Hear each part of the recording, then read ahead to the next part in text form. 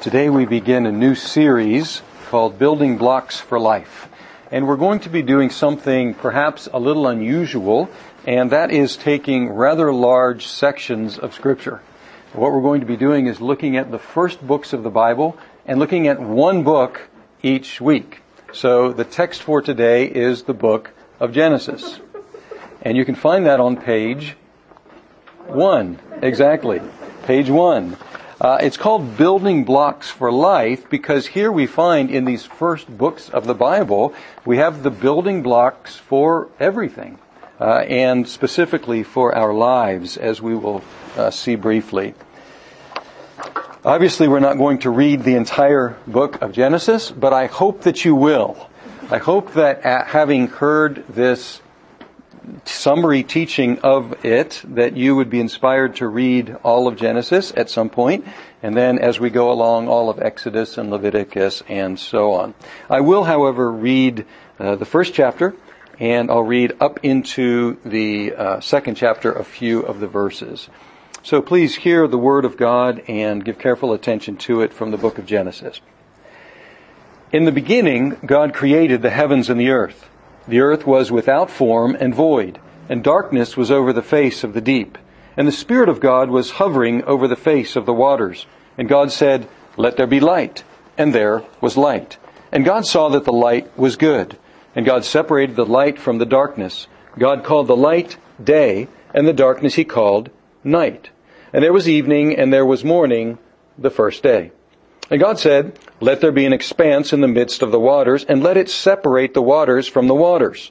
And God made the expanse and separated the waters that were under the expanse from the waters that were above the expanse. And it was so. And God called the expanse heaven. And there was evening, and there was morning, the second day. And God said, "Let the waters under the heavens be gathered together into one place, and let dry land appear." And it was so. God called the dry land earth, and the waters that were gathered together He called seas. And God saw that it was good. And God said, "Let the earth sprout vegetation, plants yielding seed, and fruit trees bearing fruit in which their seed, each according to its kind, on earth." And it was so. The earth brought forth vegetation, plants yielding seed according to their own kinds, and trees bearing fruit in which is their seed, each according to its kind. And God saw that it was good. And there was evening, and there was morning, the third day. And God said, "Let there be lights in the expanse of the heavens to separate the day from the night. And let them be for signs and for seasons and for days and years. And let them be lights in the expanse of the heavens to give light upon the earth." And it was so. And God made the two great lights, the greater light to rule the day and the lesser light to rule the night, and the stars. And God set them in the expanse of the heavens to give light on the earth, to rule over the day and over the night, and to separate the light from the darkness. And God saw that it was good. And there was evening, and there was morning, the fourth day. And God said, "Let the waters swarm with swarms of living creatures, and let the birds fly above the earth across the expanse of the heavens." So God created the great sea creatures and every living creature that moves, with which the waters swarm according to their kinds, and every winged bird according to its kind. And God saw that it was good. And God blessed them and saying, "Be fruitful and multiply, and fill the waters in the seas, and let the birds multiply on the earth." And there was evening, and there was morning, the fifth day. And God said, "Let the earth bring forth living creatures according to their kinds, livestock and creeping things, and beasts of the earth according to their kinds." And it was so. And God made the beasts of the earth according to their kinds, and the livestock according to their kinds, and everything that creeps on the ground according to its kind. And God saw that it was good. Then God said, "Let us make man in our image, after our likeness, and let them have dominion over the fish of the sea, and over the birds of the heavens, and over the livestock, and over the earth, and over every creeping thing that creeps on the earth." So God created man in His own image. In the image of God He created him. Male and female He created them. And God blessed them. And God said to them, "Be fruitful and multiply, and fill the earth and subdue it, and have dominion over the fish of the sea, and over the birds of the heavens, and over every living thing that moves on the earth." And God said, "Behold, I have given you every plant yielding seed that is on the face of all the earth, and every tree with seed in its fruit. You shall have them for food. And to every beast of the earth, and to every bird of the heavens, and to everything that creeps on the earth, everything that has the breath of life, I have given every green plant for food." And it was so. And God saw everything that He had made, and behold, it was very good. And there was evening, and there was morning, the sixth day. Thus the heavens and the earth were finished, and all the host of them. And on the seventh day God finished his work that he had done, and he rested on the seventh day from all his work that he had done. So God blessed the seventh day and made it holy, because on it God rested from all his work that he had done in creation. Let's pray. And now may the words of my mouth and the meditations of our hearts be acceptable in your sight, O God, our strength and our Redeemer. Amen. If we are going to tell a story, there are various ways to go about it. There are various ways to start it. One technique that we find sometimes in literature and movies, we find flashbacks, where we get to the end of the story and then the protagonists reminisce and they go back and fill up how they got to the end of the story. But normally when we start a story, we begin where? At the beginning. And so begins the Bible with the famous words, "In the beginning, God created the heavens and the earth." And here in this initial statement, we have the fundamental declaration of belief of all Jews and of all Christians. And it's enshrined in some of our confessional statements, like the Apostles' Creed, which begins, "I believe in God the Father Almighty," what? "Maker of heaven and earth." Genesis means beginning. That's what the word means, beginning, and that's the first word of Genesis is the title in Hebrew, beginning, in the beginning, and we have taken that over in our language with this word Genesis. And Genesis records the beginning of almost everything. Almost everything. And it also, along the way, by going back to the beginning and by recording the beginning of almost everything, it explains many things about life. It answers the big questions of life. It answers questions like, what is God? Who are we? Why are we here? What is our purpose? What's wrong with the world? What's wrong with me? And is there any hope for me? Why do we have to die? Is there any hope after death? Questions like that, the big questions of life. But it doesn't, as some would like it to, it doesn't answer these questions as a scientific textbook. It doesn't answer these questions as a philosophical treatise. It doesn't answer these questions as an ethical manual. It answers these questions as a story, as a history. And so what we're going to do today is to hear a story, to hear a history. And today, of course, we will merely summarize this history, but I hope that it will encourage you to go back and to dig into this history, because this is not simply the history of the heavens and the earth, the history of the original people. This is our history, because we will find in these pages, we will find our story as well. The first 11 chapters of Genesis are the beginnings, and we'll look at the various beginnings. And then chapters 12 to 50 are the patriarchs or the fathers. And we'll see how that divides up when we get to that hinge point between these first 11 chapters and the following chapters from 12 on. But the first 11 chapters, the beginnings of almost everything. And it begins with the beginning of the universe. In the beginning, God created the heavens and the earth. And by the way, this is the only explanation for the existence of the universe, that God created it. There really isn't another explanation. There is no rival theory. Now, not everybody believes this, but if they do not believe this, there is no other explanation. And of course, people are looking for that explanation, but they have not found another explanation. This is not a theory among many. This is the only explanation out there for the beginning of the universe. And if this is not the explanation, then we do not have an explanation for why there is something instead of nothing. But if at first this creation had three characteristics. It was dark, it was chaotic, and it was empty. Look at the first verse.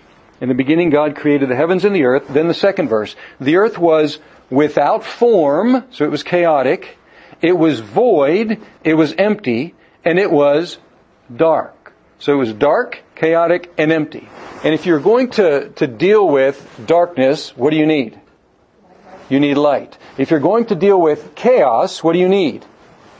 You need order. And if you're going to deal with emptiness, what do you need? To fill it up. Exactly. And that's exactly what we have in the creation. God initially deals with the question of darkness by creating light. Then He deals with the question of chaos by creating order. And then that order was still empty, and He dealt with the question of voidness or emptiness by filling up the order that He had created. And that's the first week. And at the end of the week, we have a day of rest. It says that God created in 6 days, and then on the seventh day He rested. How many of you like weekends? Do you know where weekends came from? Weekends came from the creation. Now we have extended the 1 day of rest, if we enjoy weekends, to 2 days off.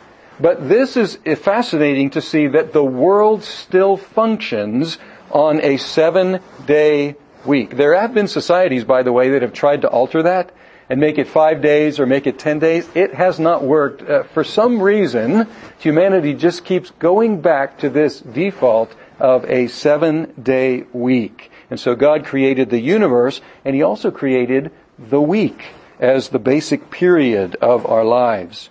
Then He created, in chapter 2, in chapter 1 and also chapter 2 in more detail, He created humanity. So we have the beginning of the universe, the beginning of the week, the beginning of humanity. And He made humans as the creatures most like Himself. It says here that we are created in His image. And this is a very simple concept. It simply means that we are the creature most like God, most designed to reflect what He is like. And He made 2 varieties of humans. He made male and female. And when you make 2 varieties of humans, male and female, what else is created in the process? Marriage. And we find this, that He brings these 2 varieties of humans together and creates marriage. And when you create marriage, what else do you create? What happens when a man and a woman come together? Children. And so we have the creation of humanity in God's image to reflect Him. We have the creation of marriage. We have the creation of family. And we also have the creation of work. God gave them work to do. He told them that the earth was theirs to govern and that they should be fruitful on that earth and they should subdue it for His glory.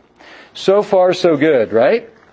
We're in chapter 2. We've come to the end of chapter 2. We have marriage, we have work, we have the week, we have the purpose of reflecting God's glory. And then we have chapter 3. And we have another beginning that shows up in chapter 3, and this is the beginning of sin. Now, there is a mystery here, and it's a mystery that nobody has solved yet. Nobody knows the answer to this of from where evil came. Nobody knows where evil has come from. The Bible doesn't explain it. It somehow entered into the universe, and Genesis does not explain it, but it does explain how we humans succumbed to that evil. How we humans gave in to that evil when tempted thereby. And chapter 3 records that story of that first temptation of humanity and how the man and the woman both gave in to that temptation. Ironically, so that they could be like God. Now, why is that ironic? Who was the most God-like creature on the planet? It was humanity.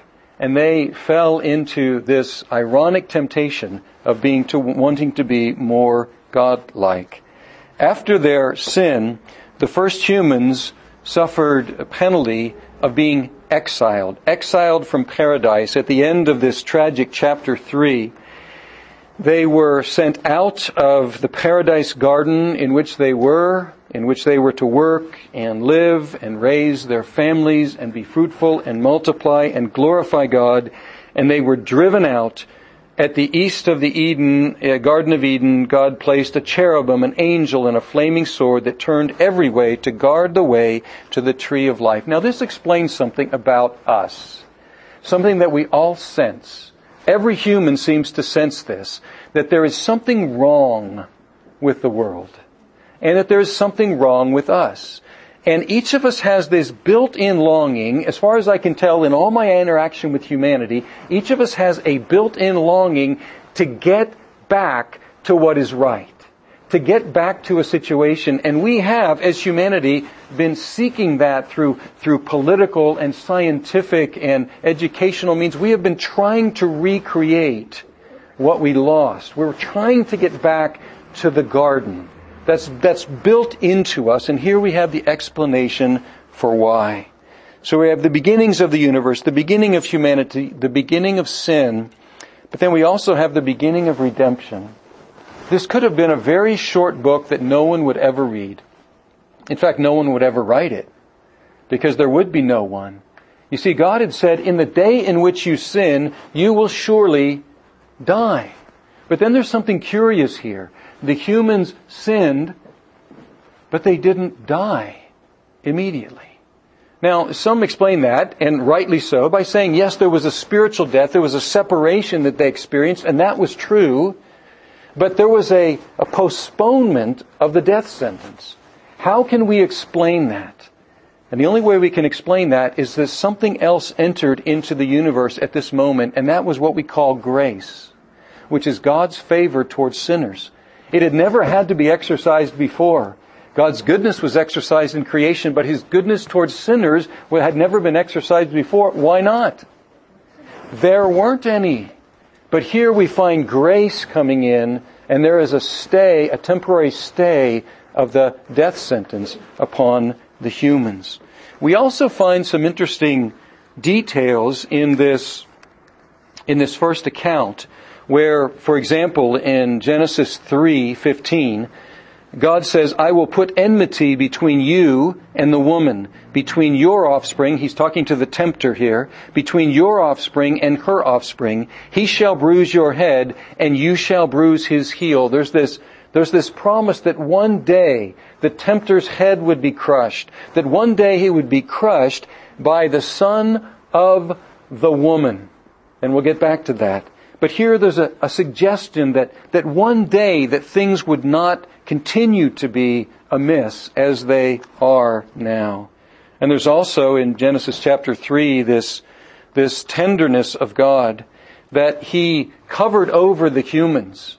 The first time we have a record of death, we could say the beginnings of death, there is death in the garden because He slayed animals and He covered over the shame and the nakedness of humans.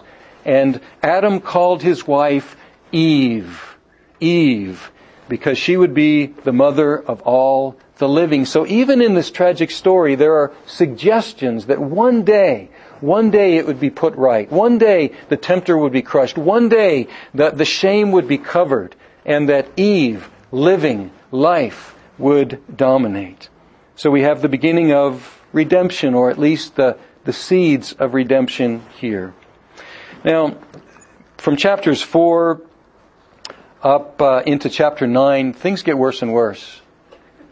And it's tragic because in chapter 6, God says that He's sorry that He made humans. Can you imagine a parent saying to his or her child, I wish you had never been born? That's basically the conclusion to which God comes in chapter 6. Remorseful that He had created humans because He saw how wickedness had grown on the earth. And so there was a new beginning in which God chose one family out of that humanity, and He started over by wiping the earth clean and by starting over. And so we have a new beginning, a new creation, a new mandate to fill up the earth. And then we have from that one nation, or that one man rather, we have all the nations. And so in chapters 10 and 11, we have a record of all the nations that developed on the planet. Now, what we have in Genesis are basically 3 times the story resets and begins over. So we have in chapter 1, we have the beginning with one man and his descendants. And then we have in chapter 9, it resets with Noah and his descendants. And then we have it reset once again in chapter 12 with another man named Abraham. So you can look at Genesis really as three men and their descendants. But there's a difference in this second reset. There's a difference from chapter 12 to chapter 50. And that is, there is a forgetfulness about the nations. With Adam, humanity grew and became all the nations. And then once again, with Noah, humanity grew and took into account all of the nations, and they're listed there. But then we have with Abraham, there's a consideration of Abraham, but then he has two sons and only one is taken into consideration. And then that son has two sons and only the focus becomes on one of those. So there's a focus on the descendants, but there's a certain line of descendants that becomes the focus of these chapters on the fathers. God called a pagan named Abram out of his homeland in chapter 12.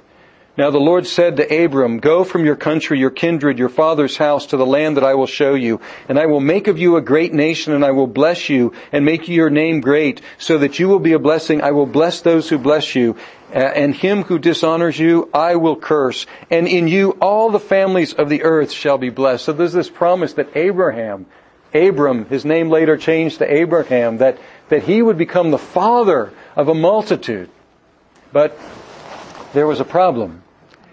He was 75, and his wife was 65, and they didn't have any children. And so, for chapter after chapter after chapter, they're waiting for this promise. And it's getting less and less likely, and less as they get older and older and older. And for chapter after chapter after chapter, we have their adventures of faith, sometimes their adventures of foolishness, sometimes trying to help God out to fulfill His promise because it just didn't look like He was coming through. And as their bodies became more and more aged, it looked like this promise was impossible. But then, 24 years later, Abraham is now 99, and his wife is around 90. They have a son. And I see you smiling, and that's what people did. And that's why they called his son Laughter. They named him Laughter. Because everybody who heard about it, what did they do? They laughed. That is funny. Now we call him Isaac, but that's what his name, Yitzhak, Laughter. And laughter. Here finally we have the son of the promise. Here finally, in this son, all the nations are going to be blessed. And then curiously, Genesis passes over laughter very quickly. It doesn't say much about laughter. We have two incidents in the life of laughter that are brought out. One was terribly frightening, and that was this unusual and sort of out of character command by God for Abraham to sacrifice his son Laughter. Now wait a minute, he's the son of the promise. He's the one in whom all the promises of God are going to be fulfilled. And how is it that those promises could be fulfilled if by his own hand Abraham sacrifices him? But right before that happens, God sends a substitute. And that substitute is sacrificed in place of Laughter. And so he is spared. And then the other incident we have is that Laughter acquires a wife, and his wife's name is Rebekah.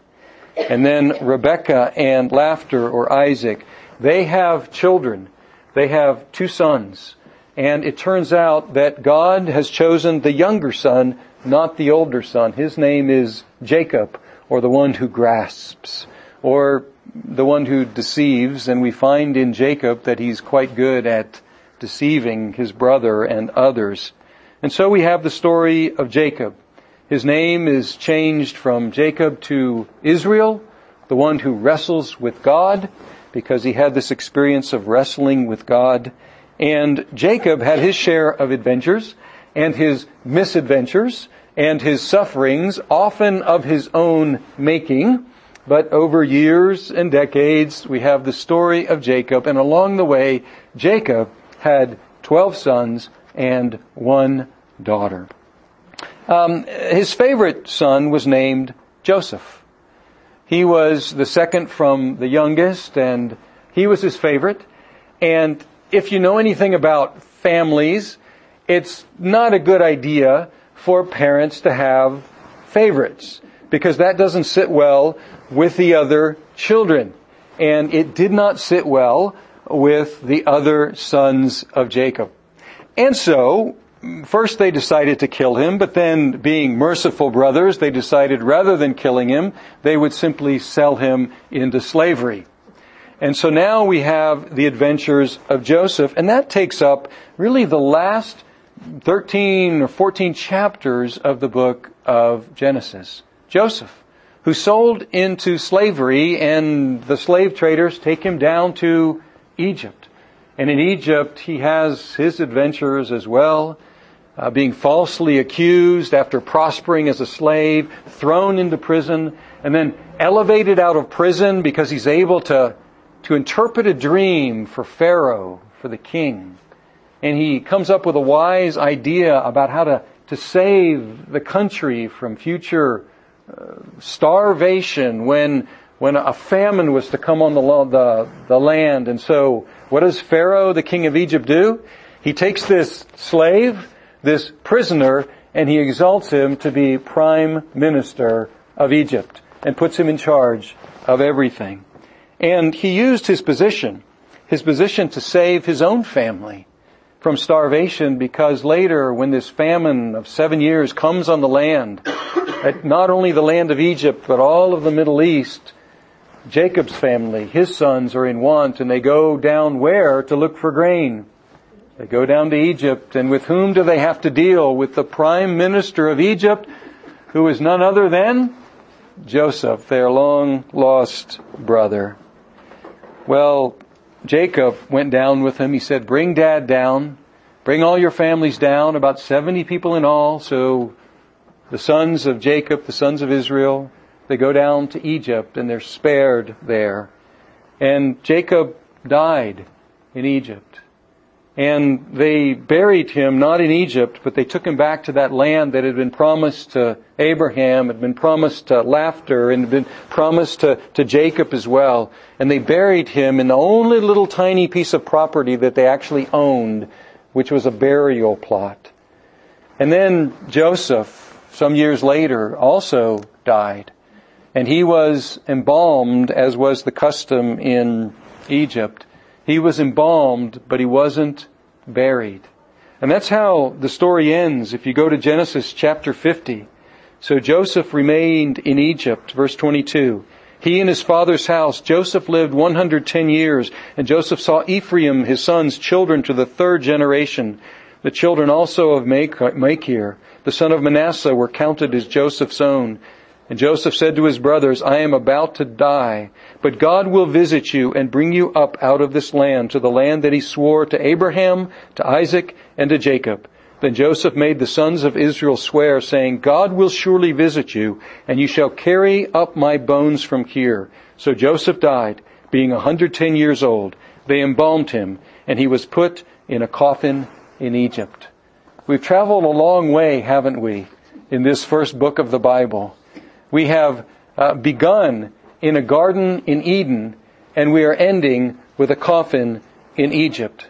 We began with creation, we began with life, and we end with death, which seems to punctuate that something has gone badly wrong and something needs to be fixed. It's sort of like one of those movies, those depressing movies where everybody dies at the end. And that's how it ends, with a coffin in Egypt. And here we have the lessons that we need to learn about who God is. He's the sovereign creator of all things. Who we are His image. And through our marriage, through our family, through our work, through our rest, we are placed on the planet to glorify Him. But we find that we and everyone else continually veer off course. And so the result of that is death. Death for everyone. But that's really not the end of this story in Genesis, is it? yes, there's a coffin in Egypt, but it actually ends with a promise. Joseph says twice, he says, God will visit you. And when God visits you, don't leave my bones here. Because God is going to fulfill that promise to Abraham, that promise to Isaac, that promise to our father Jacob, and He will visit you. Now the fascinating thing about Genesis is this. There are a number of details in Genesis that seem to lie dormant for the rest of the Old Testament. And they're not brought up. But then we finally understand what they're all about when we get to the New Testament. The day in which God finally and ultimately and most powerfully and most definitively fulfilled this promise that He would visit His people.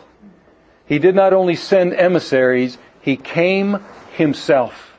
And in the person of Jesus Christ, we look back and see in Genesis these various tantalizing details, how they were fulfilled in God's ultimate visit. For example, He said that He would crush the tempter by the son of the woman. And as we look through history, we find that all of us are sons of a woman and a man. But there is only one in all of history who is the son of the woman, having been conceived by the Holy Spirit. And in that son of the woman, the tempter's head was crushed. We also think about that introduction of death. Death of an innocent victim, an animal, in order to clothe the shame and the sin and to cover it up of those original humans. And we find that fulfilled in God who visited us. Whereas He, the substitute, was slain so that our sin might be covered up and our shame might be taken away. And we look at that unusual incident where the favored son, the promised son, was about to be sacrificed, but there was a substitute that God provided. And the son was spared because the substitute was sacrificed. And we find that fulfilled also in Jesus Christ, where those of us who were under the sentence of death are spared because God provided the substitute who visited us. And He gave His life in our place.